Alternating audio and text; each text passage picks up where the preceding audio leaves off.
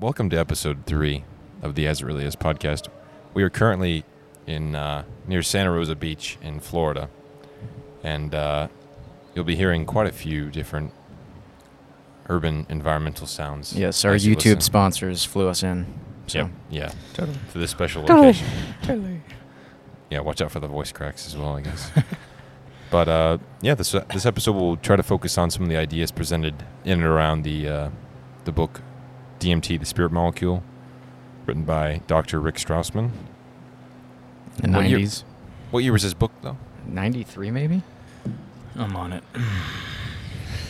Aiden with a laptop. Jamie, pull it up. 2001. This is copyright 2001, but I swear... Well, he did the studies in the 90s. Yes. Yep. Yes. He kind of revived... Yeah. It's 2000. The January study of- 1st, 2001. He didn't revive it, but Hallucinogens. he was definitely one of the few people at a research university that was allowed to use any kind of psychoactive substance in any kind of extended research studies. So kind of just like to introduce the author. So Rick Strassman. He is clinical associate professor of psychiatry at the University of New Mexico School of Medicine. He has held a fellowship in clinical psychopharmacology research at the University of California, San Diego, and was professor of psychiatry for 11 years at the University of New Mexico. So, and I believe that's where the studies took place. They have a research hospital at the University of New Mexico, and that's where these DMT studies took place. yeah. So I read a page where one of the test subjects was like, Rick, is this why you got into psychiatry? Just give this to people? He was like, oh, most definitely. Mm-hmm. yeah, a life dream to be able to do something like that. Yep. Took many years to. When everything was forced underground in the 70s. Mm-hmm. Yeah. Yeah. And now it's just beginning to pop back up. Yep. Psychedelic Exactly. research. Definitely was off the map for probably, 20 totally years. early 90s, 20 years probably. Yeah. Well, the what was the law? It was 1970. The drug anti-drug act or whatever. Sure, 1970, something like that. Something along those lines. In 1970, and so yeah. And, All of human history, and then 1970s. Yep. Here we go. This abstract year just... 20-year dry spell. Mhm. So. Yeah. I don't even remember if DMT was included on I don't think Schedule it 1. was. I don't even think Was it was MDMA included? I think it was later added, Yeah. like 18 months It was later. just psilocybin, LSD. Because there was a panel. I remember there was a panel of scientists. This is in the book. Mentioned in one of the early chapters. There was a panel of scientists that had presented some counteracting, kind of a counter argument to that initial blow to place so many drugs as a Schedule 1 through Schedule 2. They had kind of fought back against some of the hallucinogens and psychoactive substances. Just for research purposes, so they could continue to do research and on them, and they were denied, and it was placed on there. They might have had about a year where after the initial act, they were still allowed to because they were not classified yet, DMT among other psychoactive substances, but then they eventually added those as well. I think about in 71 or. So I guess you read the book. The most recent. Most recently, yeah, I'm just trying to finished think it. of any points to start. Well. Just go from the beginning, I guess. Yeah. So I guess just a brief overview of the book. So the way the author, Rick Strassman, kind of has it set up is that he kind of uses this building block structure. So he kind of introduces the reader to... It kind of takes a step in the future a little bit, and he introduces the readers to the very first DMT sessions that he did with, I believe it was 2 volunteers. Yes. Intramuscular DMT, so injecting it in, I believe it was the shoulder muscle or something like that. And I believe it was 0.6 milligrams per kilogram of DMT. 0.06, I think. Yes. Yeah. So those were like the very first sessions, and then they decided to go the intravenous route. Those had null effects, right? not null effects, but definitely not negligible either. It just like very mild psychedelic effects. So they just Mr.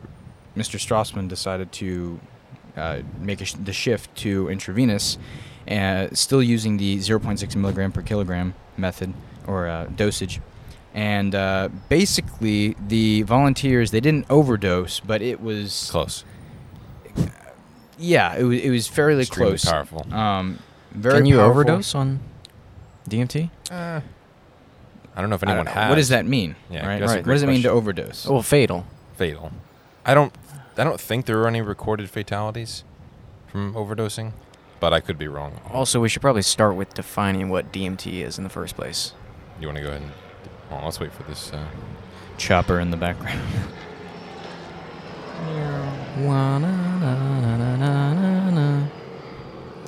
Highway to the Turks being outside on the beach. Okay, so DMT is dimethyltryptamine, and I don't have the chemistry of the thing pulled up, but You can go ahead and do that. tryptamines are close to what, serotonin? Serotonin Yes. almost In the exactly, almost completely in the identical makeup?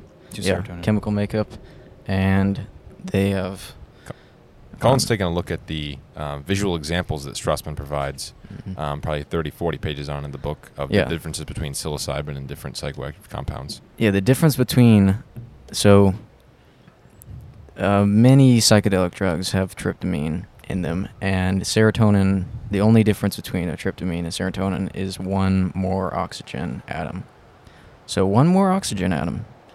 And DMT has two... Is this Yeah. NN-DMT that you're looking no, this at? is dimethyl. Okay, dimethyl. Yeah, so two methyl compounds or groups, and then tryptamine molecule.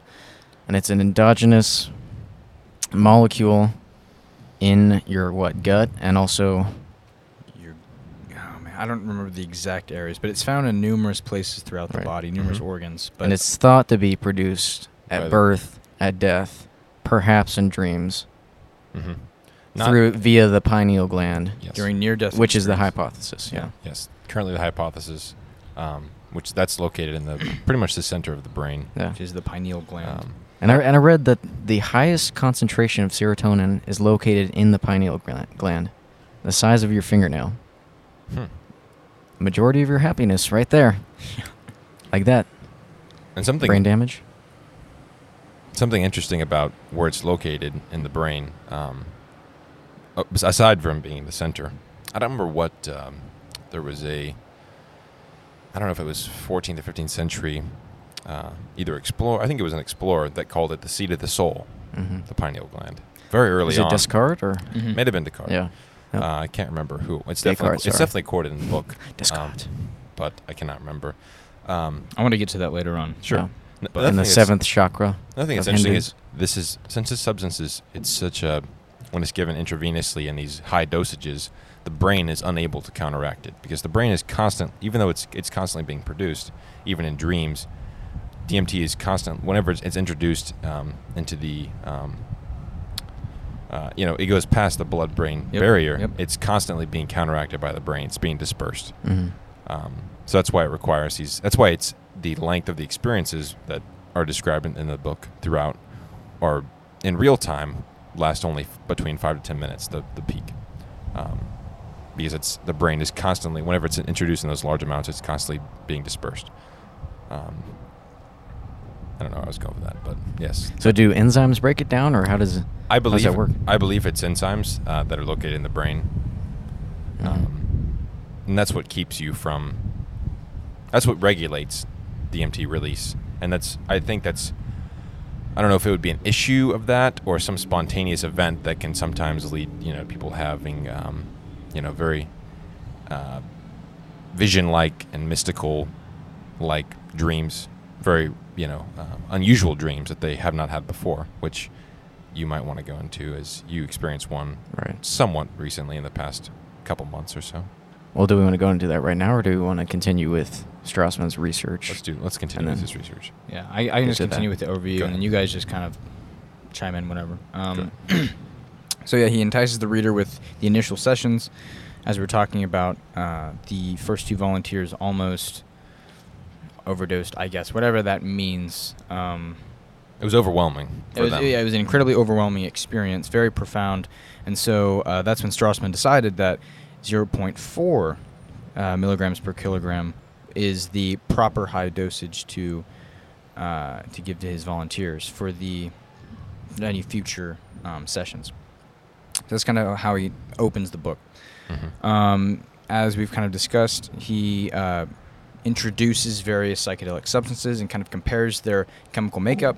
I believe that psilocybin, the compound found in magic mushrooms, is almost identical, because that's a tryptamine too. It's almost identical to DMT, and as Colin said, almost completely identical to serotonin.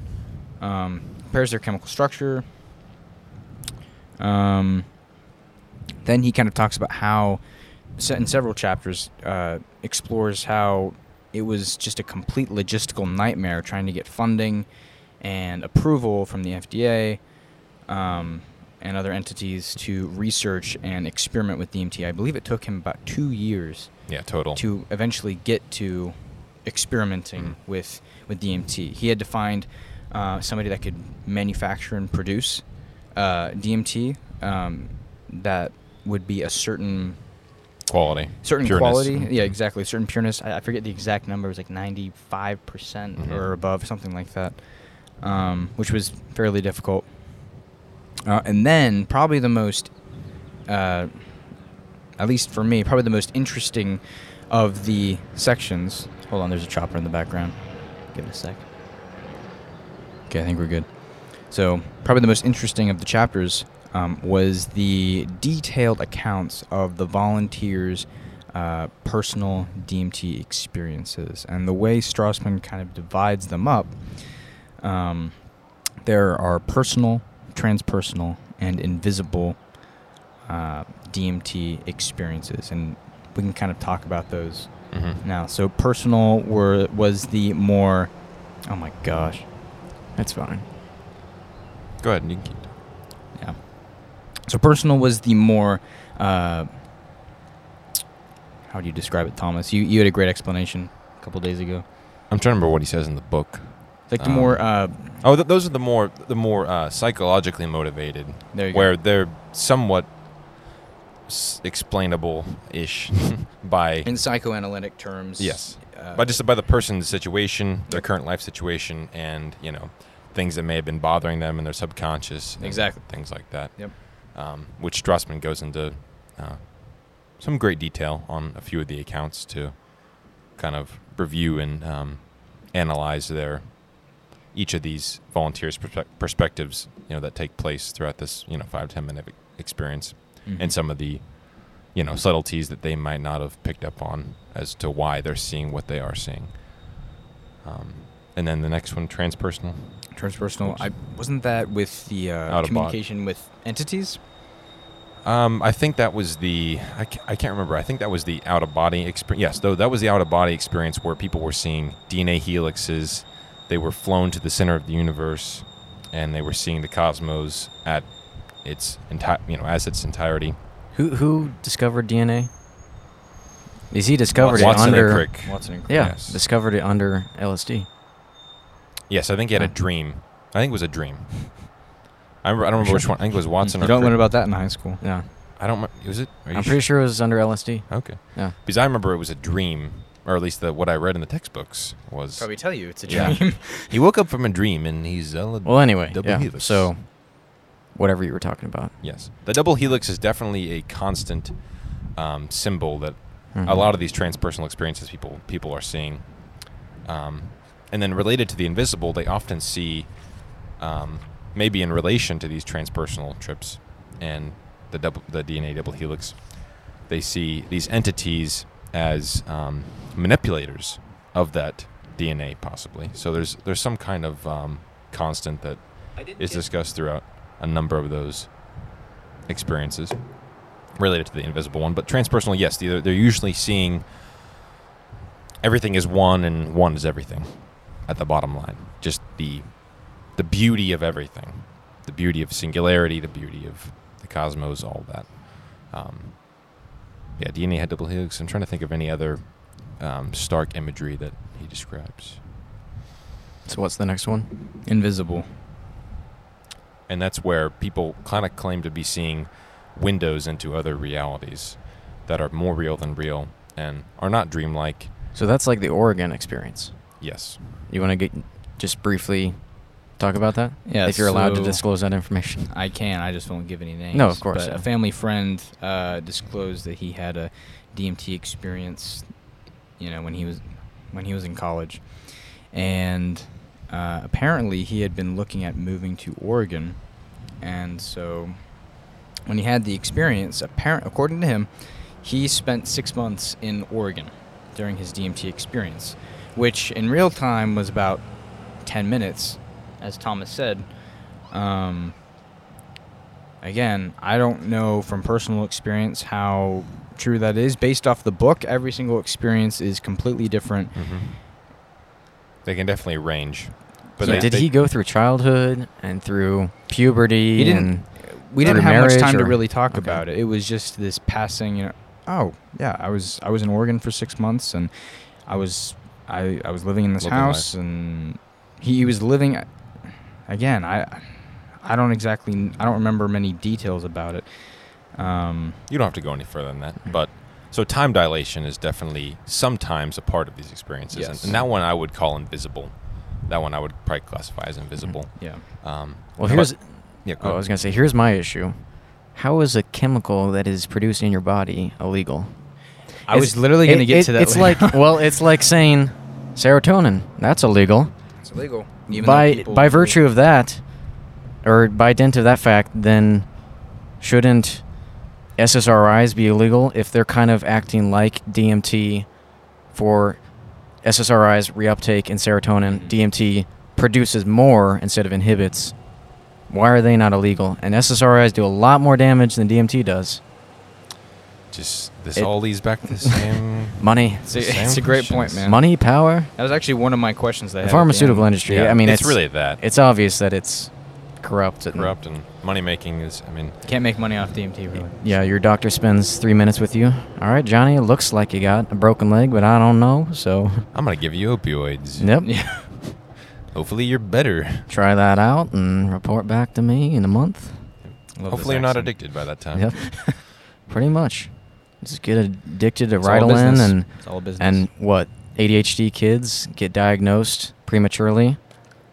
That With- happens quite often, I think. Yeah, they're like they're spazzing out, but it's just kids being kids. Yeah, let's get them on the Not prescrip- all the time, but majority of the time. let's get them on the prescription list and the Yeah. money making. Just add them to our client list as early as possible. So Yeah. then they're hooked for. They're always on something. I feel like it'd probably be difficult once. Let's say you're an 8-year-old Mhm. and you get diagnosed with ADHD or some other. Some other kind of mental diagnosis, and you have that. You're on that drug. How difficult would it be? Let's say you take that for 10 years. Now you're 18 and you start kind of thinking about. You become more self-aware, and how difficult is it, or how I don't know. Obviously, I'm not really don't have any experience in this realm. To stop taking that, or maybe it shifts. You're always thinking in the back of your head maybe that you have some, you need to be taking this drug or some drug Mhm. to fix whatever's wrong with you don't have a basis of experience without that drug, and you're limited, in the past 10 years that would give you any reason not to think you need it. So how is it how difficult is it to break that chain? And Well, that's get them just- hooked early. That's pretty much the modus operandi of tobacco companies now, of alcohol, anything that's bad for you. Sugar, anything legal. sugar, bread, Yep. drug them up. Everything. Well, back to scheduled programming, but Oh. it's a good little side note there. Well, We can didn't continue really- with Invisible if you want to go into that. So at should all. we come back to that question at the end, or 'cause Which we question? We didn't really answer it. Which question? You said, well, how can something like DMT be illegal? Unless did I miss? Well, there's got to be an ulterior motive. I mean, That's obvious. I mean, yeah, that's the. why Right. do you think that is? Why are they illegal? Why is pleasure illegal? Was it really pleasure? I mean, would you say I DMT wouldn't is pleasurable? specify it to that. Well, I'm just saying, like, Yes, other I drugs. understand what you're Not necessarily DMT, but just generalizing. Could be. I mean, obviously, it's a combination of factors, but one being it's just such a. There's no money in it. There's. Yeah, it hasn't been researched really. It's a very very limited knowledge, and it's kind of under this umbrella of substances that we don't really know a whole lot about. There's a lot of uncertainty surrounding them. Well, it's been used for thousands of years. Does Uncle Sam Not know? by Is Western Uncle Sam civilization? looking out for your best interest? Well, not in Western culture. It hasn't. Okay. Mm-hmm. We're the It's been exception. used by Shamans and South Americans and, Mhm. in Africans. Amazon and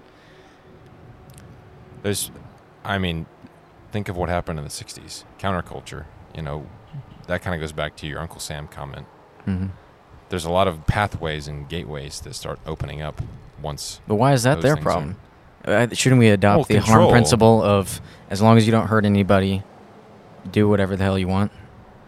I mean, You've kind of you can broken out of destroy this- yourself the thing if you is, want, but that's your problem. In terms of the viewpoint of Uncle Sam and just Big Brother, you're operating outside of their preferred Their eye. mental space. You are seeing Okay. things as they really are. So you're saying it's about keeping the masses dumb and subdued, submissive. Yeah, keep them in the same loop that they've been in for the last, I mean, really not. So you're that saying long, but DMT can elevate you to some power position where you're... I don't know about a power position. It can show you things as they really are. And how is that dangerous, the threat to the authority? Well, you're not following the common narrative anymore of the masses of What is the common media. narrative? Or whatever media is pushing, mainstream media is pushing, in the White House or whoever's in their For example. Well, it changes all the time. The narrative is constantly changing, Mm-hmm. but it usually has to do with. Well, it usually is focused on kind of one mainstream point of view that's not totally alterable. So you're saying the unorthodoxy of it all is what is the Yes. problem, the bugbear. Okay. That reminds me of a John Lennon quote where he's like, "They hate you if you're clever, and they despise a fool." Pretty much. Yeah. Do not outshine the master. yeah, right. Number one. No. Rule number one. Yeah, well, I think, like I was saying, there's a lot of uncertainty surrounding it. There's not a lot of research. It's a pretty scary substance, I think, for a lot of people. And as Thomas was saying, it definitely opens up the mind to different perspectives, and based on what the book was saying, new realms and realities that you never knew existed. Mm-hmm. I love the opening quote at the beginning of the book. Let me just read it. I believe it's... We do not possess imagination enough to sense what we are missing. Exactly. So DMT, along with other psychedelic substances, they show you things about yourself you never could see before. They open you up to new realities, new perspectives, etc. Whereas other legal drugs, such as alcohol, caffeine, nicotine, they are good for capitalism, and Stimulants. they're stimulants, and B, they numb you to reality. Mhm. They have a numbing effect. They're more pleasure-based, right. I would say. More pleasure-based than hallucinogens. Mm-hmm. But we could kind of segue into the conversation, kind of just related to the brain as an antenna. And that's something that Strassman talks about, and Huxley as well, as we discussed in the last episode. I don't want to go into it, too much, but I think we spoke on it the last episode. But related to these new realities and these different perspectives, as you were talking about, and as these people experience, these volunteers experience, and a number, so far categorized into 3 different subsections of experience, they are receiving what, it seems like they're receiving information outside of the, the normal sober spectrum And that's just a very intriguing concept to me. It just goes back to the whole, spigot of normal, reality and ways of thinking, and then what's mechanically going on while taking these substances? What's mechanically going on in the brain? Is it decreasing? Is Strassman talks about it decreasing function, or not Strassman, Huxley. Strassman might also mention this. Are these substances decreasing the brain's ability to filter out non-biologically motivating information, or is the opposite happening? Which one is which? Is it or external, internal? That whole argument, which we could go into as well. Mm-hmm. But do we want to go back to this? Sorry, I don't want to segue back, but back to the invisible. We didn't really touch on that quite as much as probably, the information that there is in the book, the different types of experiences, or not different types, but people seeing. And I'm going to wait for the wind to calm down a second here.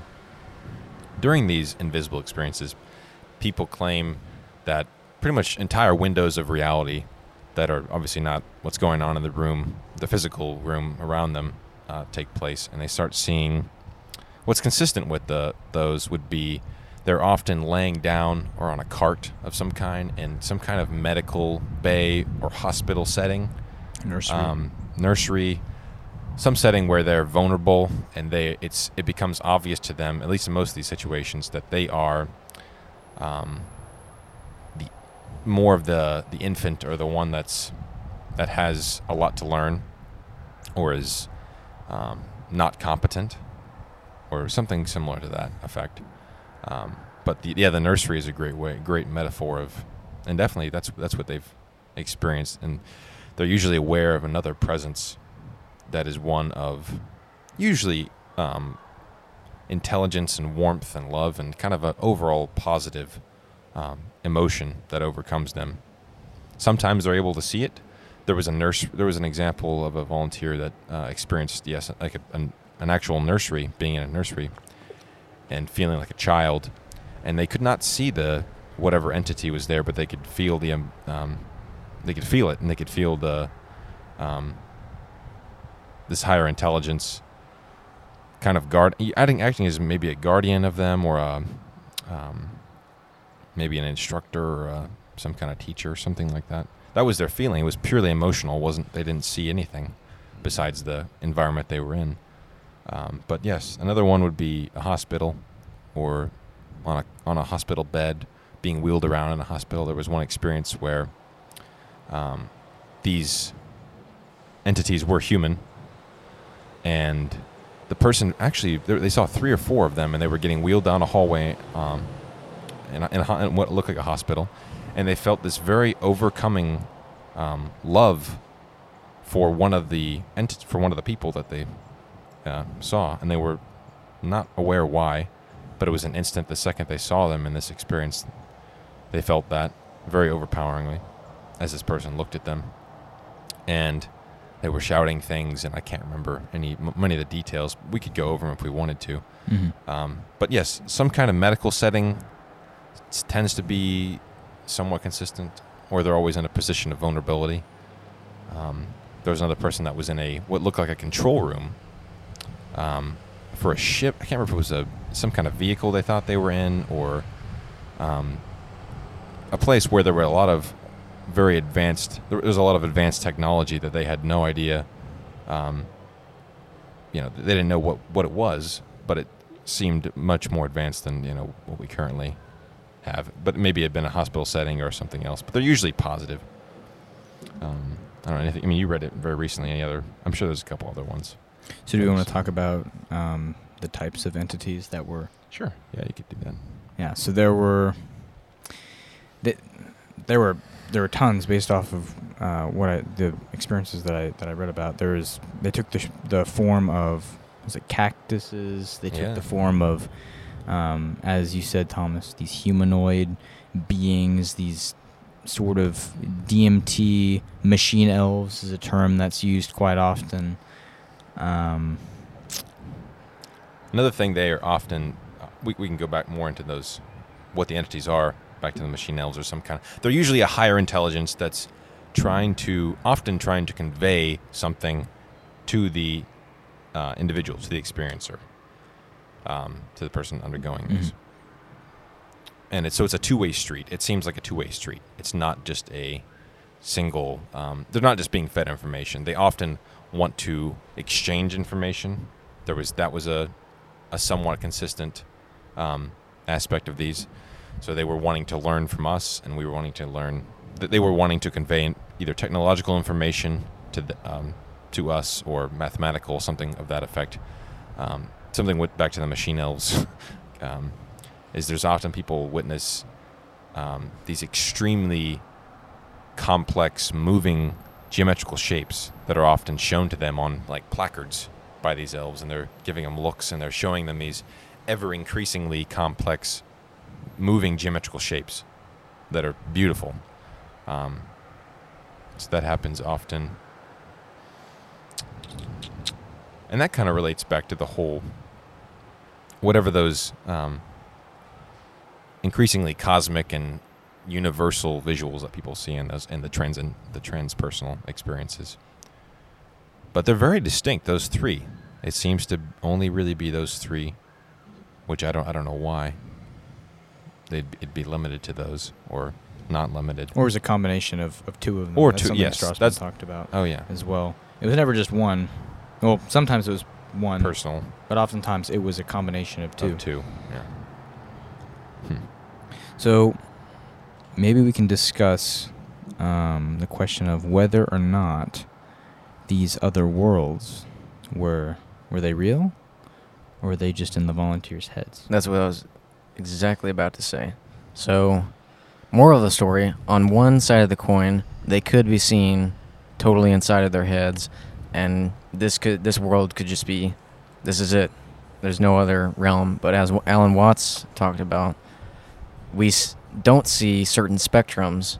We aren't privy to certain worlds, and there's much out there that we can't see with the naked eye that we can with some boost or tonic of a chemical that we can.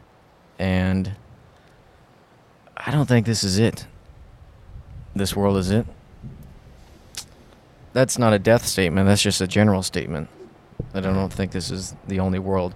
Now, as far as if it's everything ever all at once, like an alternate version of you, I don't know if that's plausible, but it could be. You could be a rock on another planet or something.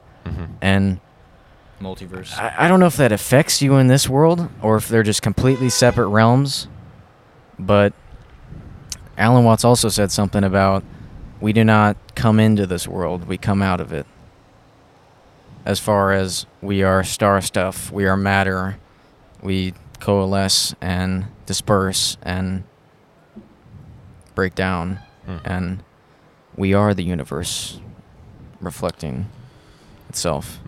And then he also talked about, of course I'm not going out with Strassman, I'm going with a lot of Watts, but he also talked about if you think that life is meaningless because the I that you identify yourself with is nothing more than a speck, and that it's just this separate entity from the world, then you are only examining an inch of reality.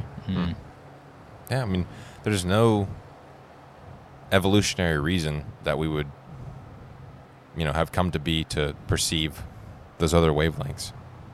So what's to say that they don't exist? Right. There's no... And maybe we're just getting maybe these chemicals allow our somewhat limited senses, at least in that. If you're thinking about it, if you're thinking that we don't have access to a lot of these different wavelengths, then maybe these chemicals give our somewhat limited senses a way of perceiving those other, so at least some of those other wavelengths in a visual form that we can not really comprehend, I would say, but we can experience.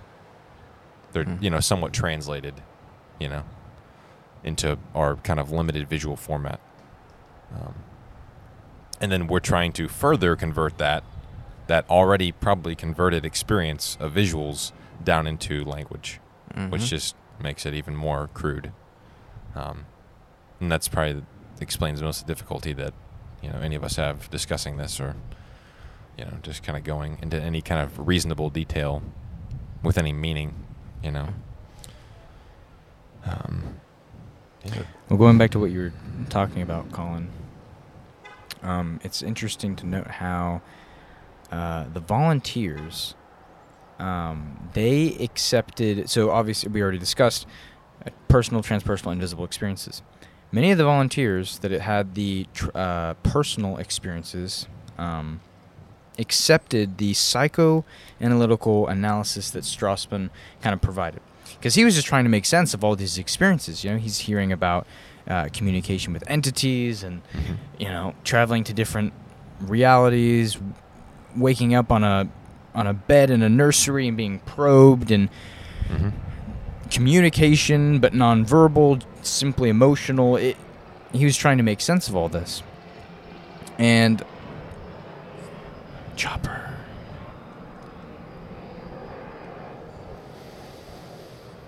So many of the volunteers experiencing the personal experiences accepted the psychoanalytical analysis that Strassman gave them. But when it came... Oh my gosh. He's just circling. He literally just did a bank and circled back. Go ahead. I'll wait. But when it came to the transpersonal and the invisible, where volunteers were traveling to different realms and they were communicating with entities, they did not accept that it was just some kind of subconscious manifestation of their desires, conflicts, etc. It was real. It was more real than real. And by Strassman providing this psychoanalytical framework to make sense of all of it, it almost belittled their experience. And many of the volunteers got a little defensive, and they defended the fact that their experience was real. It was more real than real, which is something that I thought was incredibly interesting. So, related to that,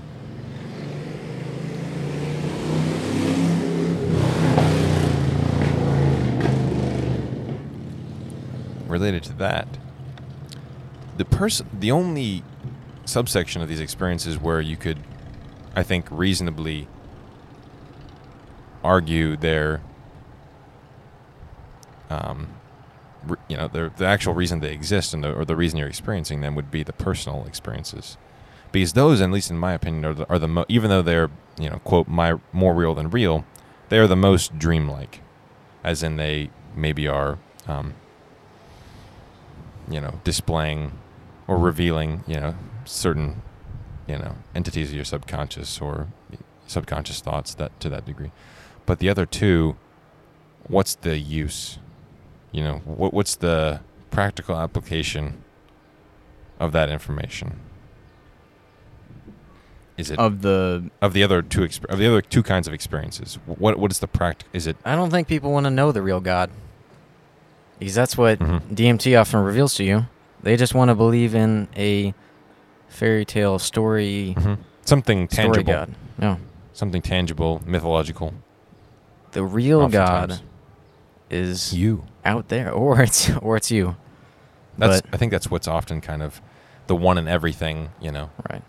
Is kind of God is you. You are God, but you also have to maintain humility. You can't It's not some prance around the earth, acting like I'm God. No, not quite. I think it's supposed to be a humbling and a unifying experience more than a empowering.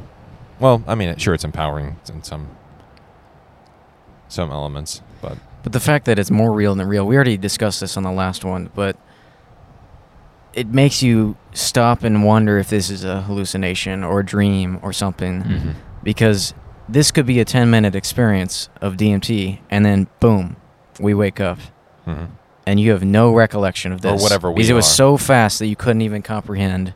But it's like your cousin, 6 months in Oregon. No, my cousin, just family friend.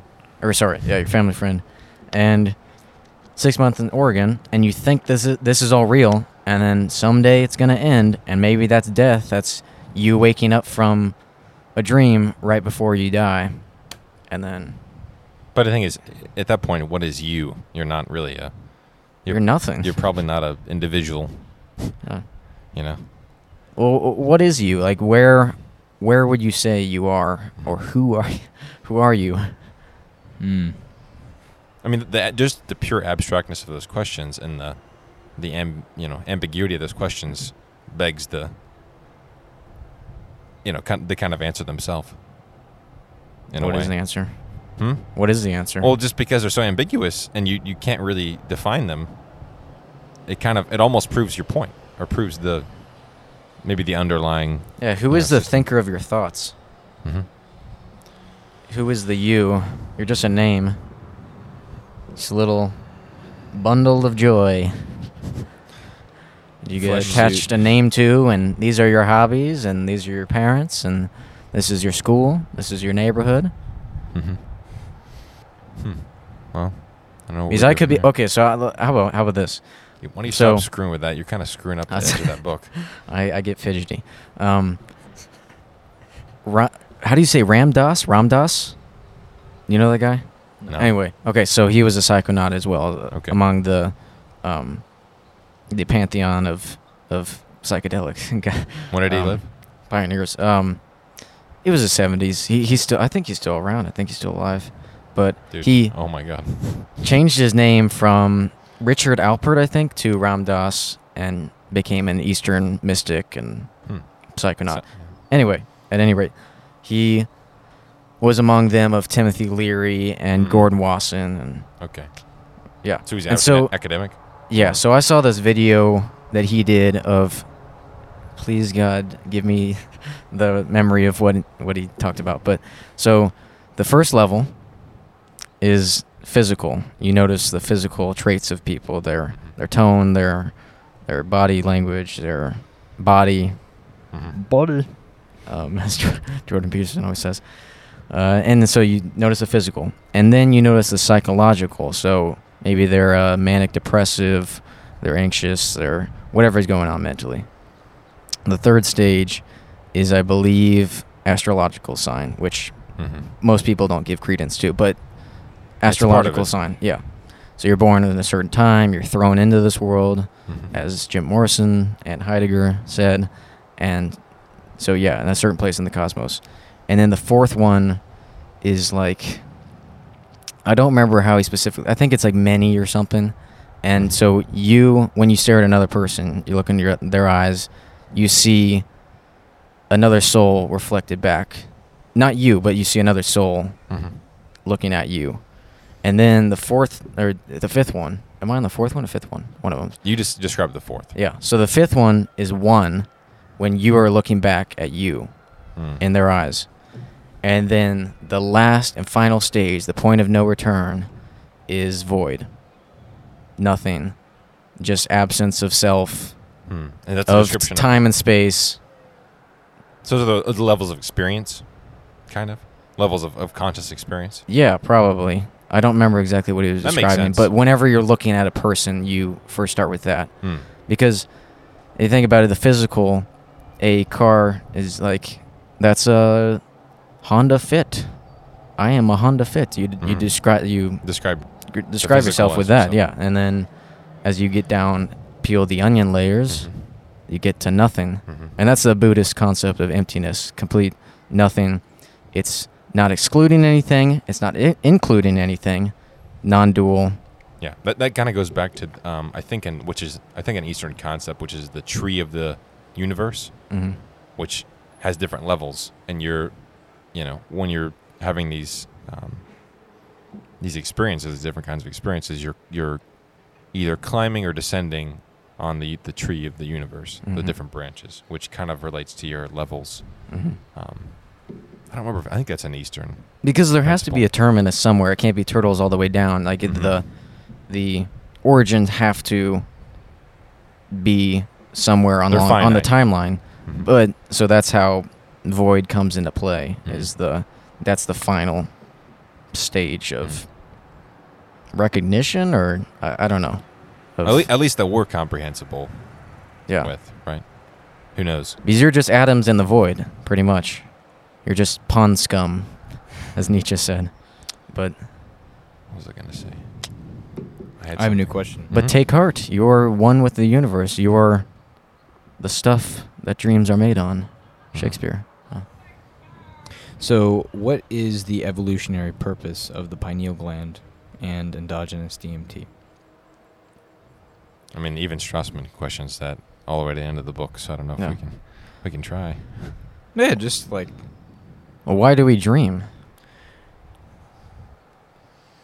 I mean, it's just a show at night, pretty much. That's my little cousin. He talked about the one that I mentioned last podcast. He talked about how during the day your subconscious or unconscious, subconscious is repressed, all the desires and the like, and then at night it comes out to play, and it's just putting on a show for you. It's just a magic trick. It's like a release. Uncorked. Yeah. Could be like a subconscious release or an unconscious release.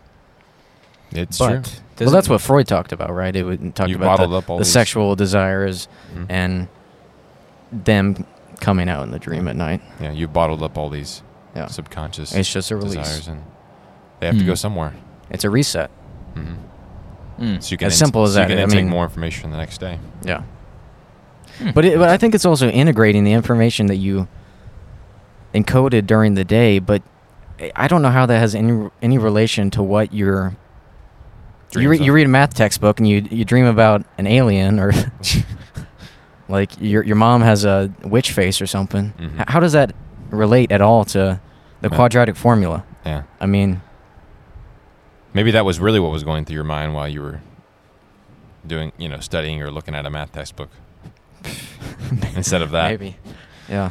It could be all the subconscious or unconscious activity that goes on. Combined into something. And then it's like, I gotta get out somewhere.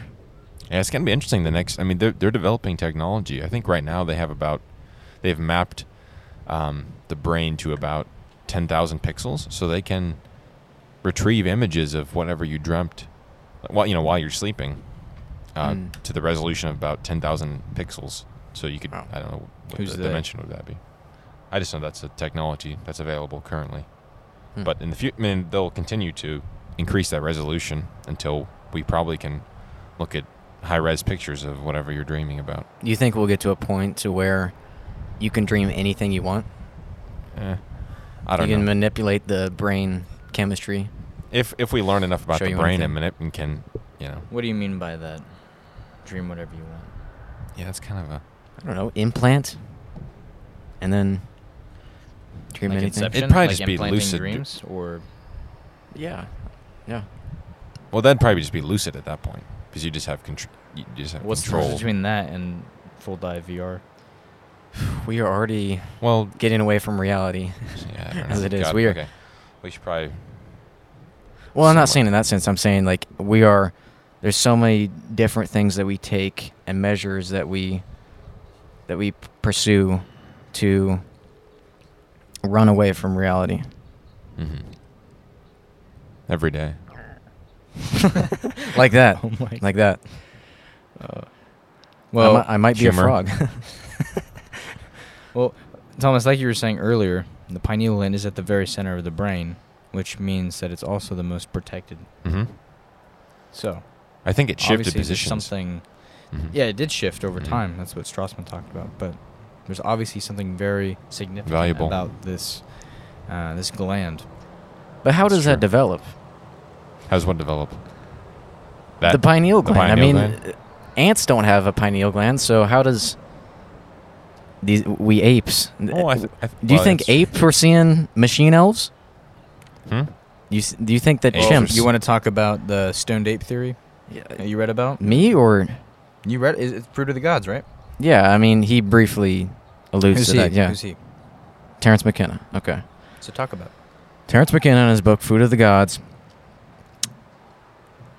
propounds his stoned ape theory, which goes something like, our ancestors, our chimpanzee ancestors, and Neanderthal, and all the way up to the Australopithecus. Yes, Australopithecus, and eventually sapiens, found psychedelic mushrooms, psilocybin, in the manure of cows.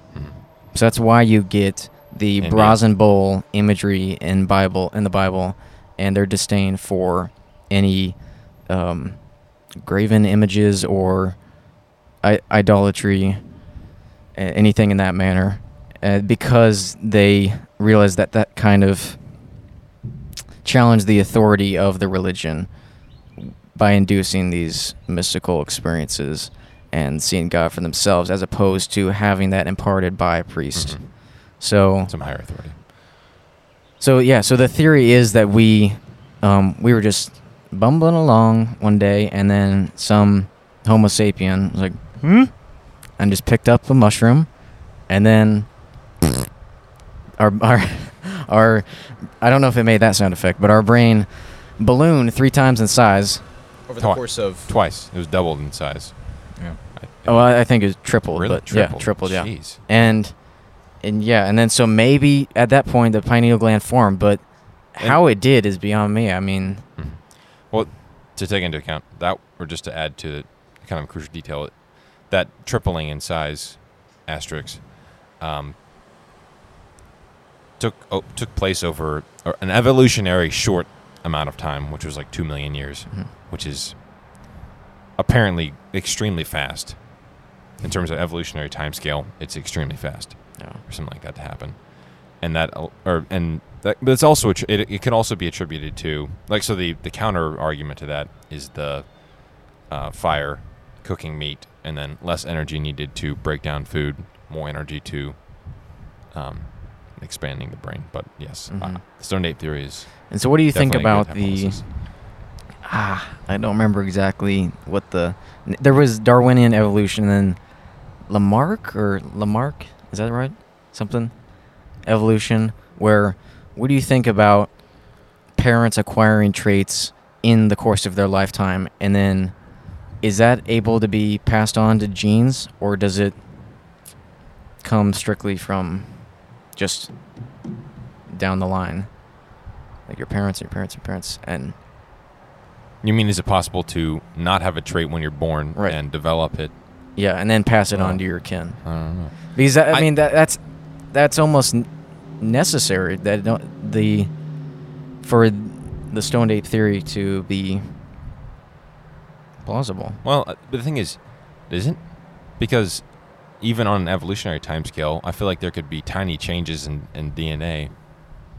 Maybe that's. I mean, I guess it does have to. That does have to be true, because on some level, there has to be somewhat of a distinction between 2 generations, right? For any kind of change to occur, there has to be, like, how slow is it? You know, there's got to be this guy. You know, even if it's like 10 characters of DNA, 10 pairs, it's still got to be different, right? Where does that change occur? When does it occur? Maybe during... that's a great question.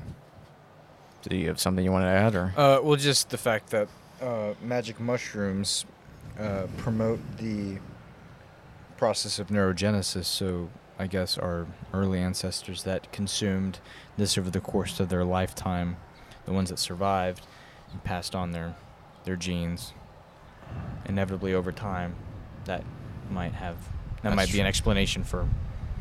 Yeah, if that's the theory of how consciousness arose, then... Exactly.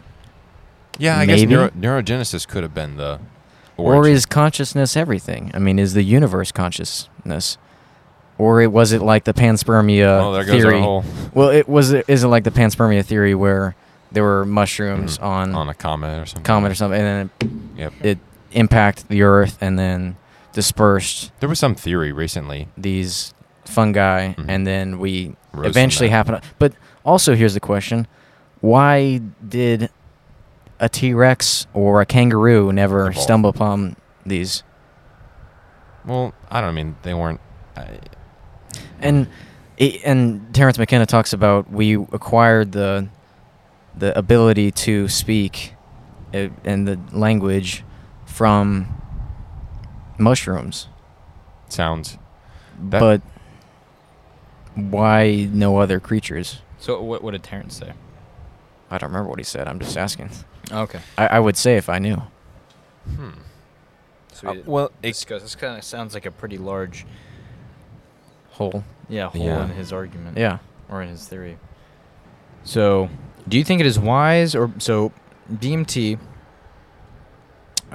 is likened to a near-death or death experienced by many of the volunteers. They experience complete dissociation, this overwhelming sensation of coming home, and many come back to reality saying that in a way they've died and returned to the land of the living in a sense.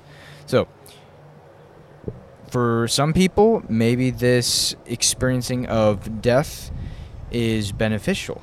But at the end of the book, Strassman actually talks about how if somebody experimenting with DMT had a bad experience with quote-unquote death, is this necessarily a good thing? In other words, is it beneficial to experience death before the real thing? Well, yeah, the Buddhists talk about, dying before you die. Or, I mean, yeah, Eleusis, same thing. yeah, preparing for your death.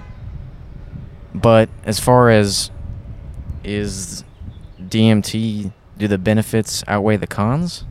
That's I would say it's another an question. individual. Does it render this life meaningless? If you've been to the horizon and back, and I wouldn't say so. I don't think- I would say, if anything, it would give it more significance. I don't think any of the volunteers would say that either. No. I think all the volunteers came back with something, some kind of... so what was Mental their improvement. what was their outlook? Well, actually, Strassman talks about how a lot of the people, they all had very profound experiences, but at the same time, it didn't change their lives in any real habitual way. Mm-hmm. That's actually something that he questions and at the end of the book. Is this even a drug worth experimenting with in the future? Because as far as he could tell, after the volunteers had their experiences and he would discuss with them, he would meet with them years later to discuss any changes that might have occurred in their behavior, etc.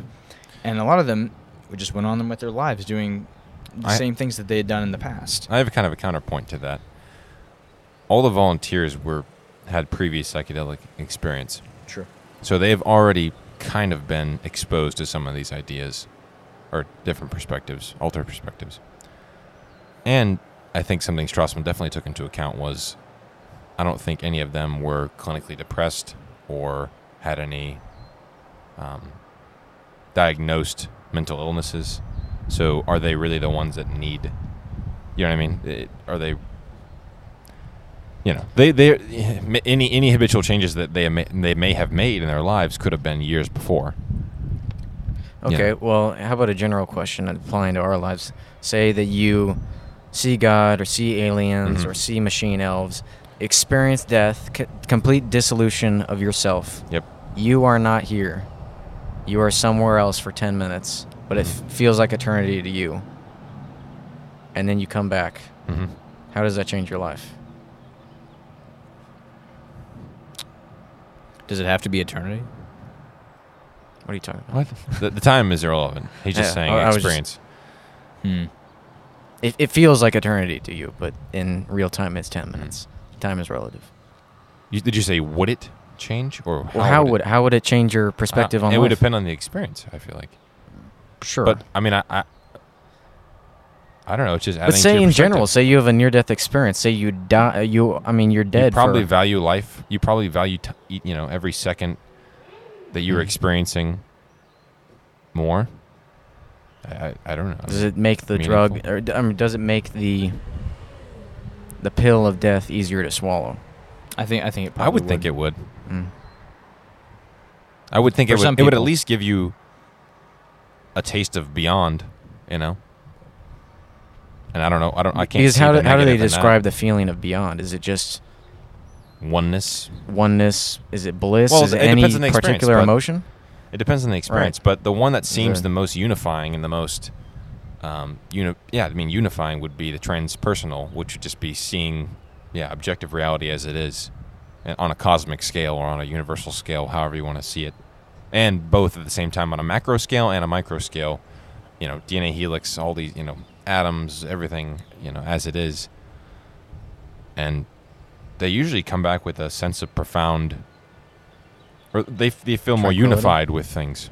They feel, yes, definitely more at peace, more unified with or with, their reality, or whatever their reality is, their issues, their, their human experience. How does it make your pursuits and your goals if you know what awaits you? Probably futile. Why not end it now? But the thing is, we're still human.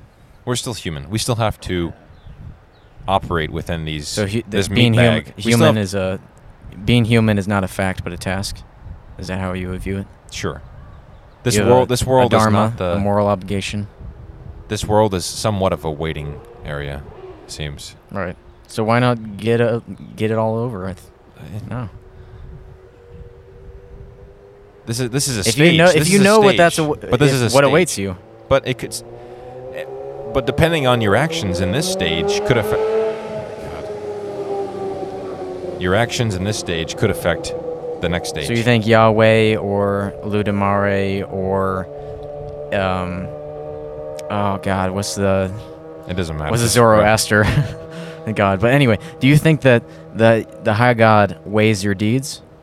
I don't know. Is that what you're talking Again, I mean, this kind of goes back to Peterson's point of operating as if God exists, or if there's some higher judgment. But why be nice to anybody if you know that's what awaits you, regardless of your actions? But we don't know if it's regardless. Yeah, we don't know. We don't know if it's regardless. Because some of the volunteers had terrible experiences. Depending on their... Yes, but is that just and the factors out of their control?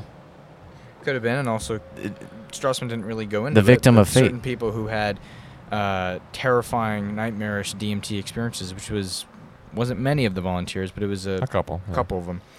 He didn't go into depth on their own personal, flaws or their... Who knows what they've done to people in the past? Who knows? So you think that the guy who was raped by 2 crocodiles was an evil... He also didn't have any experience. He didn't have any prior psychedelic experience.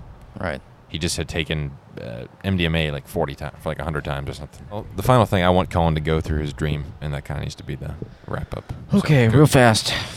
Less than 5 minutes, and go. We'll give some context to what this is. Okay, so I had a dream a long while ago. It was very DMT-like, where I saw alien-like entities, and it was very brief, but very vivid. It wasn't lucid, but it was very vivid. And rain. Okay, so street with bright neon signs that light up the strip like Vegas or Blade Runner. I duck into a shop similar to the fake ID shop in Breaking Bad. So the vacuum guy.